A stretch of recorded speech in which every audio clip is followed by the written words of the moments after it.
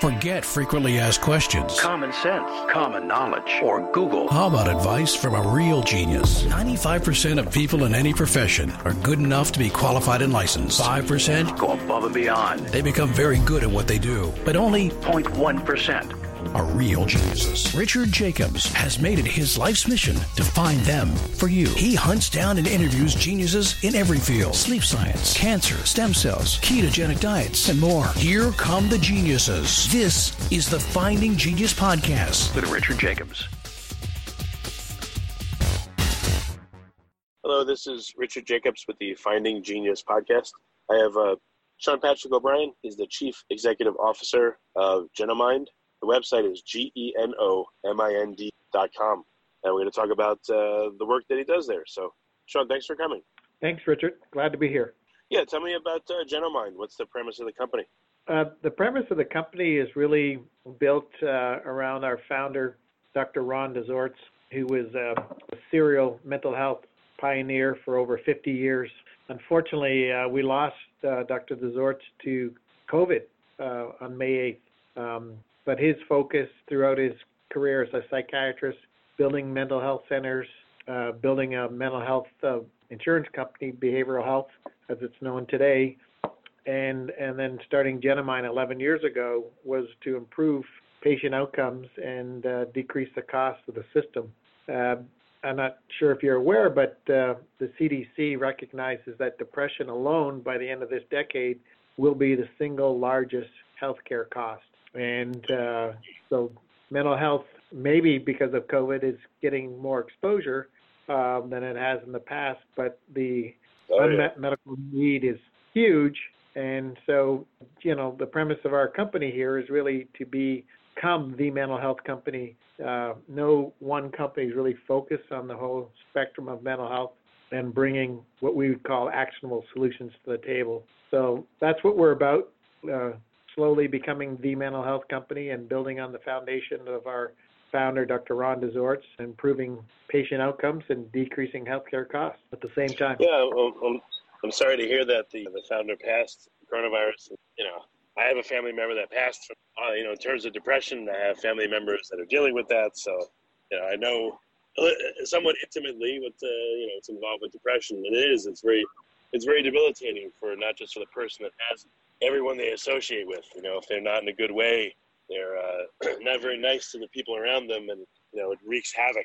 So it's a big problem, and I don't know of any way to sure no one does yet either. I'm glad you guys are working on this. We're excited to be working on it, and it's a journey. There's no magic bullets here, but the science is improving, and it's allowing us to become more precise on how we can improve patient outcomes. So what specifically is Genomind doing? How are you going to people feel better? Sure. Well, today there's a couple problems in the mental health arena. Today, it's often quoted that 20% of the population has mental health disorders that need help. And in your lifetime, 50% of us will need some mental health. And I think after this conversation, you and your listeners may think that, all of us have mental health issues, and it's whether we can cope with them or not, and be productive in society. So it's a continuum, and it affects us all in different ways. And so, that's what we're here to, ensure that, one, we help over time reduce the stigma associated with mental health. People see the brain just like a kidney, and if there's an infection, we treat it properly.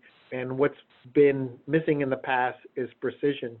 So if you look at something like depression or anxiety, which are the two most commonly treated mental health disorders, the 2/3 of the time a clinician will be prescribing a medication based on the family history, what's going on in their encounter, and hope that drug will work or that therapy will work. It's not just drug, it's a combination of psychotherapy and psychopharmacology. But 2/3 of the time, it is what we call a trial and error approach, and it doesn't work for the patient. And what we do as a company is take that trial and error out of the equation. I think most people in the science world have realized that oncology has become very precise. There's certain specific tumors, certain specific therapies designed to treat those tumors, and that's what we call precision medicine. We bring to the table a technology called pharmacogenetics. And mental health care and the science in mental health is pretty strong behind this area, and it's emerging.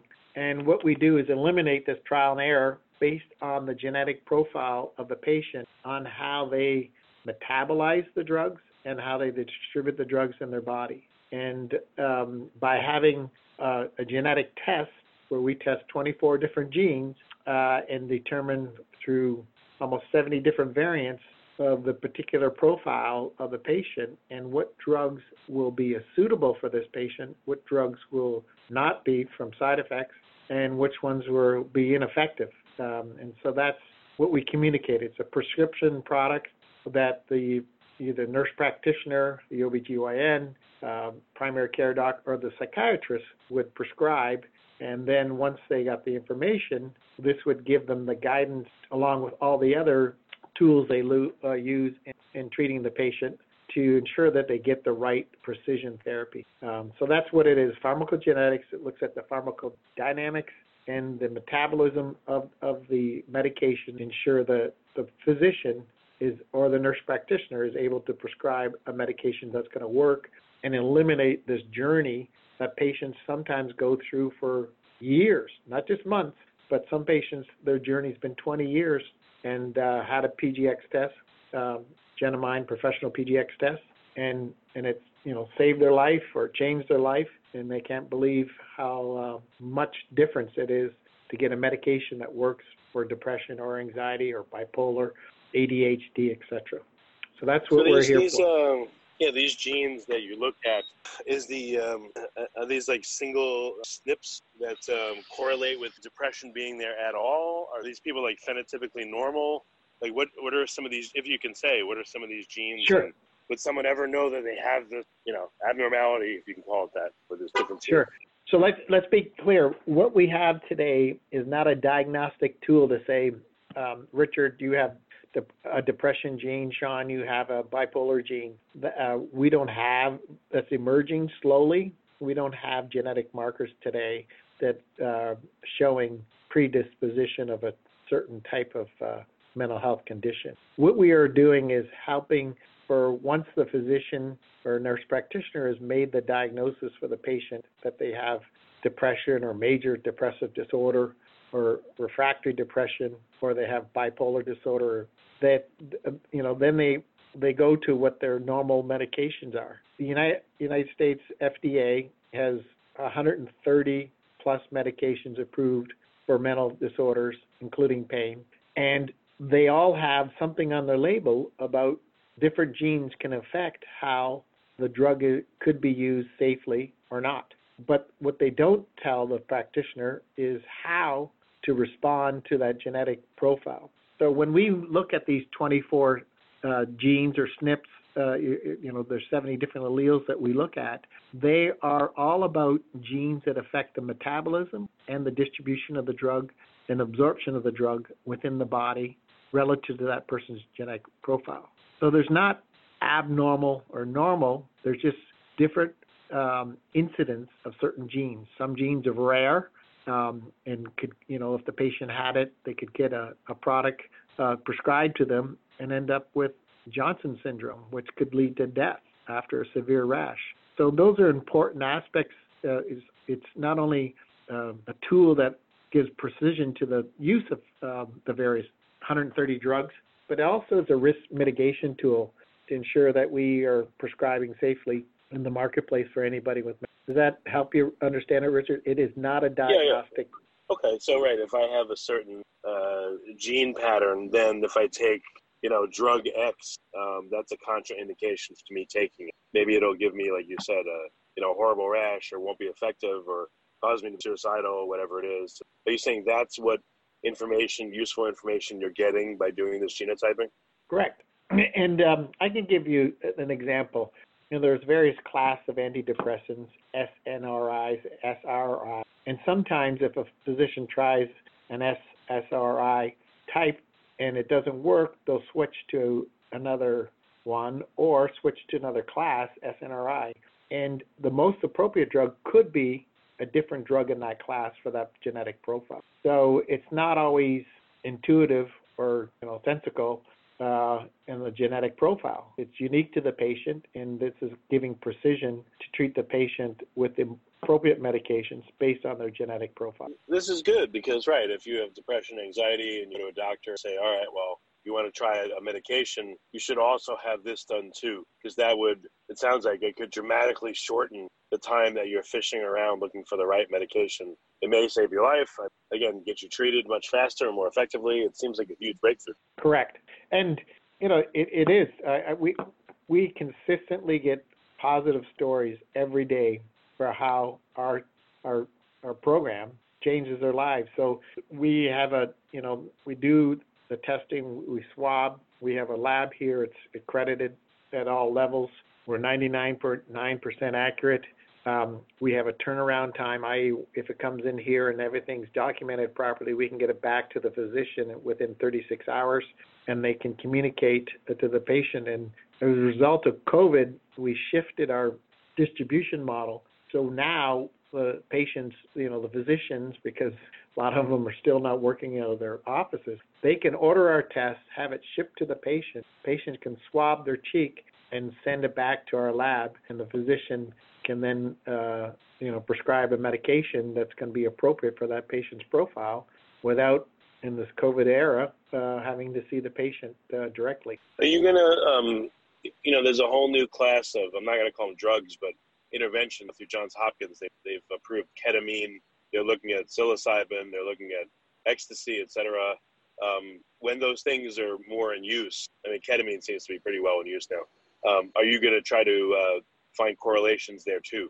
What genes will make that more likely to work, and those kind of compounds? Correct. So ketamine, as you know, has been around for a while for different uses, and found that it works in what we call refractory type of depression. J&J launched a derivative of that called esketamine a year ago, roughly April last year. We launched our new genetic test. We went from 18 genes to 24 last May, and in our new test, we actually had esketamine included in the genetic profiles. And the benefit of that is twofold. Esketamine is an expensive therapy, so you want to know first, has the patient actually been put on the right drug in the first place to show that they were not treatment resistant in the first place.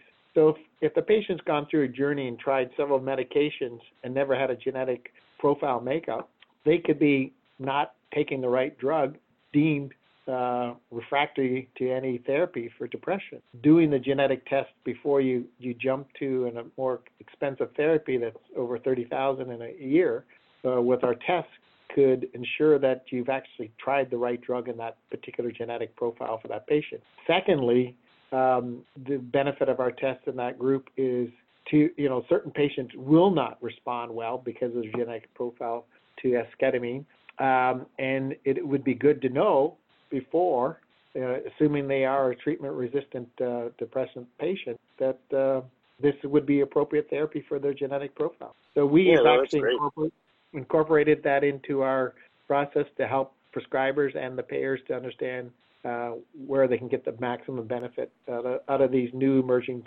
therapies. Are you also going to look at the microbiome of the people with these genetic, I don't know what you call them, genetic profiles? Because that may go to a higher level of the steer someone to the right compound. They might have, it may be that because they have this genetic, I'm just going to call it an abnormality or profile, that their microbiome therefore is different, and the microbes will eat up these certain drugs that they would take, making them ineffective or making them dangerous. So it just may be another layer that you guys can add in even more effective. So the answer is yes. We have a product today called Mindful, and it was more of a test to look at wellness, and we merged down that way, and we've evolved. And I think you looked on our website and noticed we're launching a new product called the Mental Health Map, and we expect to launch that June 22nd. That looks at 7 core genetic mental health capabilities: eating behavior, sleep, mood, habits, habits and substance use, stress and anxiety, social behavior, and the seventh one is focus and memory. Obviously, with eating behavior, we're looking at the genes that affect that, and your predispositions, and various mechanisms and genes that can either turn you into a late night snacker or skipping, or you're we're getting a lot of with COVID emotional eating right now, and so there's a lot of different things going on, and the microbiome is part of that. It's becoming its own science, and we looked at it extensively, but it didn't quite focus as much on mental health as we wanted to do. We want to stay singly focused on mental health, and so this is our solution to part of that problem. And as the microbiome science improves and we understand it more, we'll probably get more and more involved. What's so now that you're looking at these 24 genes, how many more do you think need to be looked at to get, and again, to improve the results even further? And what percentage of patients, their, I'll just call it again, genotype, leaves your head, leaves you scratching your head, like there appears to be no known drug on the market that will help them? Okay, so there's two questions there. One is, as a company, we've constantly innovated from in the inception of this concept of bringing pharmacogenetics to the table for mental health medications. And it affects other medications, oncology drugs, anti-infectives, cardiovascular drugs. So one of the things that we provide for our customers is what we call a metatype card.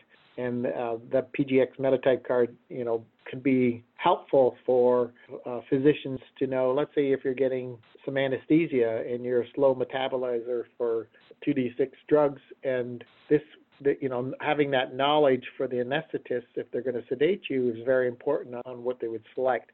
So today, there's various genes that cover a high volume of medications and predispositions, but we do ethnicity studies as well. And the number one driver for us to select the genes that we bring to the table, so we went from 10 to 12 to 18 genes to now to 24 genes for mental health, is based on the level of evidence through the various studies and associations, whether it's coming from the FDA itself, from CPIC, these gene observational studies out of France or out of Netherlands, etc. So this emerging data, we take a level of evidence that's basically level 3 or higher, and based on selection on genes and where we see medications emerging. So today, I have not seen it where we couldn't find the appropriate medication or therapy. Sometimes our tests will tell them that TMS is more appropriate than some of the drug therapies. And so, it's a combination of psychopharmacology in use with a psychotherapy such as CBT for patients. So the number of genes for us will always be driven by the level of evidence that takes us in the right direction to have the high degree of confidence that we optimize the tests based on the various drugs available today and the science behind that. So that's how we're driven. Our test for mental health map looks at way more genes than we do for the pharmacogenetic test because of all the complexity of looking at all those 7 different traits that we're looking at. So that's the difference there. So and it's not technology limited. Our arrays and the testing allow us to look at, it's not just number of genes, but it's also the number of various alleles associated with that gene. So some genes have 1 or 2 alleles, some may have 5 or 6 alleles associated with that particular gene. Is that helpful, Richard? Yeah. All right, we're almost at the end here. What's your dream? You want to wake up? What would you love to accomplish? Like, what does the full version of all your work look like, and what are you able to do because of it? Sure, great question. I've been in the mental health area 3 times in my career. I started with Upjohn back in the early 80s. I was the global leader for a product called Seroquel, which became the number 1 antipsychotic in the world in its day, a $5.8 billion product. And I ended up coming to Genomine because you talked about your family members. My son suffers from depression. He attempted suicide, ended up in a lockdown facility in Brooklyn. I asked the attending psychiatrist once he had my son stable, how are we going to get Tim on the right medication? And that's when he opened the drawer and pulled out the Genomine in the summer of 2018. I reached out to the company. I knew the CFO, and they were looking for a CEO at the time. And, he told me about the opportunity. We knew each other. He said, Sean, come and help us. So 5 weeks later, I was running the company. And so my mission here is not only for my son, but my mission here is for all those suffering from mental health and those that will suffer from mental health because there's not enough resources. We don't have enough psychiatrists. COVID is highlighting the need is escalating based on this pandemic, creating new fears and anxieties and depression in the marketplace. And as a company, we want to become the mental health company. And in that, every line of service that we bring or product that we bring will do two things: improve the patient outcome and at the same time decrease the cost of the system, because that's what needs to be done to improve the quality of life in the country here. So I'll be happy in 10 years' time that we're known as the mental health company and people call us, not CNN, to understand any new therapy or any new approach in mental health care delivery. Well, that's great, Sean. I'm sorry you had that, that your son is, in that way, but, it's really cool what you're doing, and it's a huge help, and I'm glad you're doing it. Well, he benefited from the test. It made a difference in his life. He's doing well. I'm proud to say he's, not self-medicating with alcohol and doing well in life. And I'm very proud of him, and I'm proud of what we've done so far at Genomine, and really proud of the promising future, how we can help a lot of people in this. Well, very good. Sean, thanks for coming, and people can go to genomind.com, GENOMIND.com, and it sounds like if they want this test, would they just ask their primary care physician to get it for them? Yeah, whoever's treating them for their depression or anxiety or bipolar or ADHD, it's available. They can get information on our website. The patient does get a portal, but all the information goes to the prescriber, and so the nurse practitioners use it. OBGYNs use it. Anybody who's delivering their primary mental health care, and obviously psychiatrists use it. Well, very good. Sean, thanks for coming, and I appreciate all that you do. Thanks, Richard. Have a great day. If you like this podcast, please click the link in the description to subscribe and review us on iTunes. You've been listening to the Finding Genius podcast with Richard Jacobs. If you like what you hear, be sure to review and subscribe to the Finding Genius podcast on iTunes or wherever you listen to podcasts. And want to be smarter than everybody else? Become a premium member at findinggeniuspodcast.com. This podcast is for information only. No advice of any kind is being given. Any action you take or don't take as a result of listening is your sole responsibility. Consult professionals when advice is needed.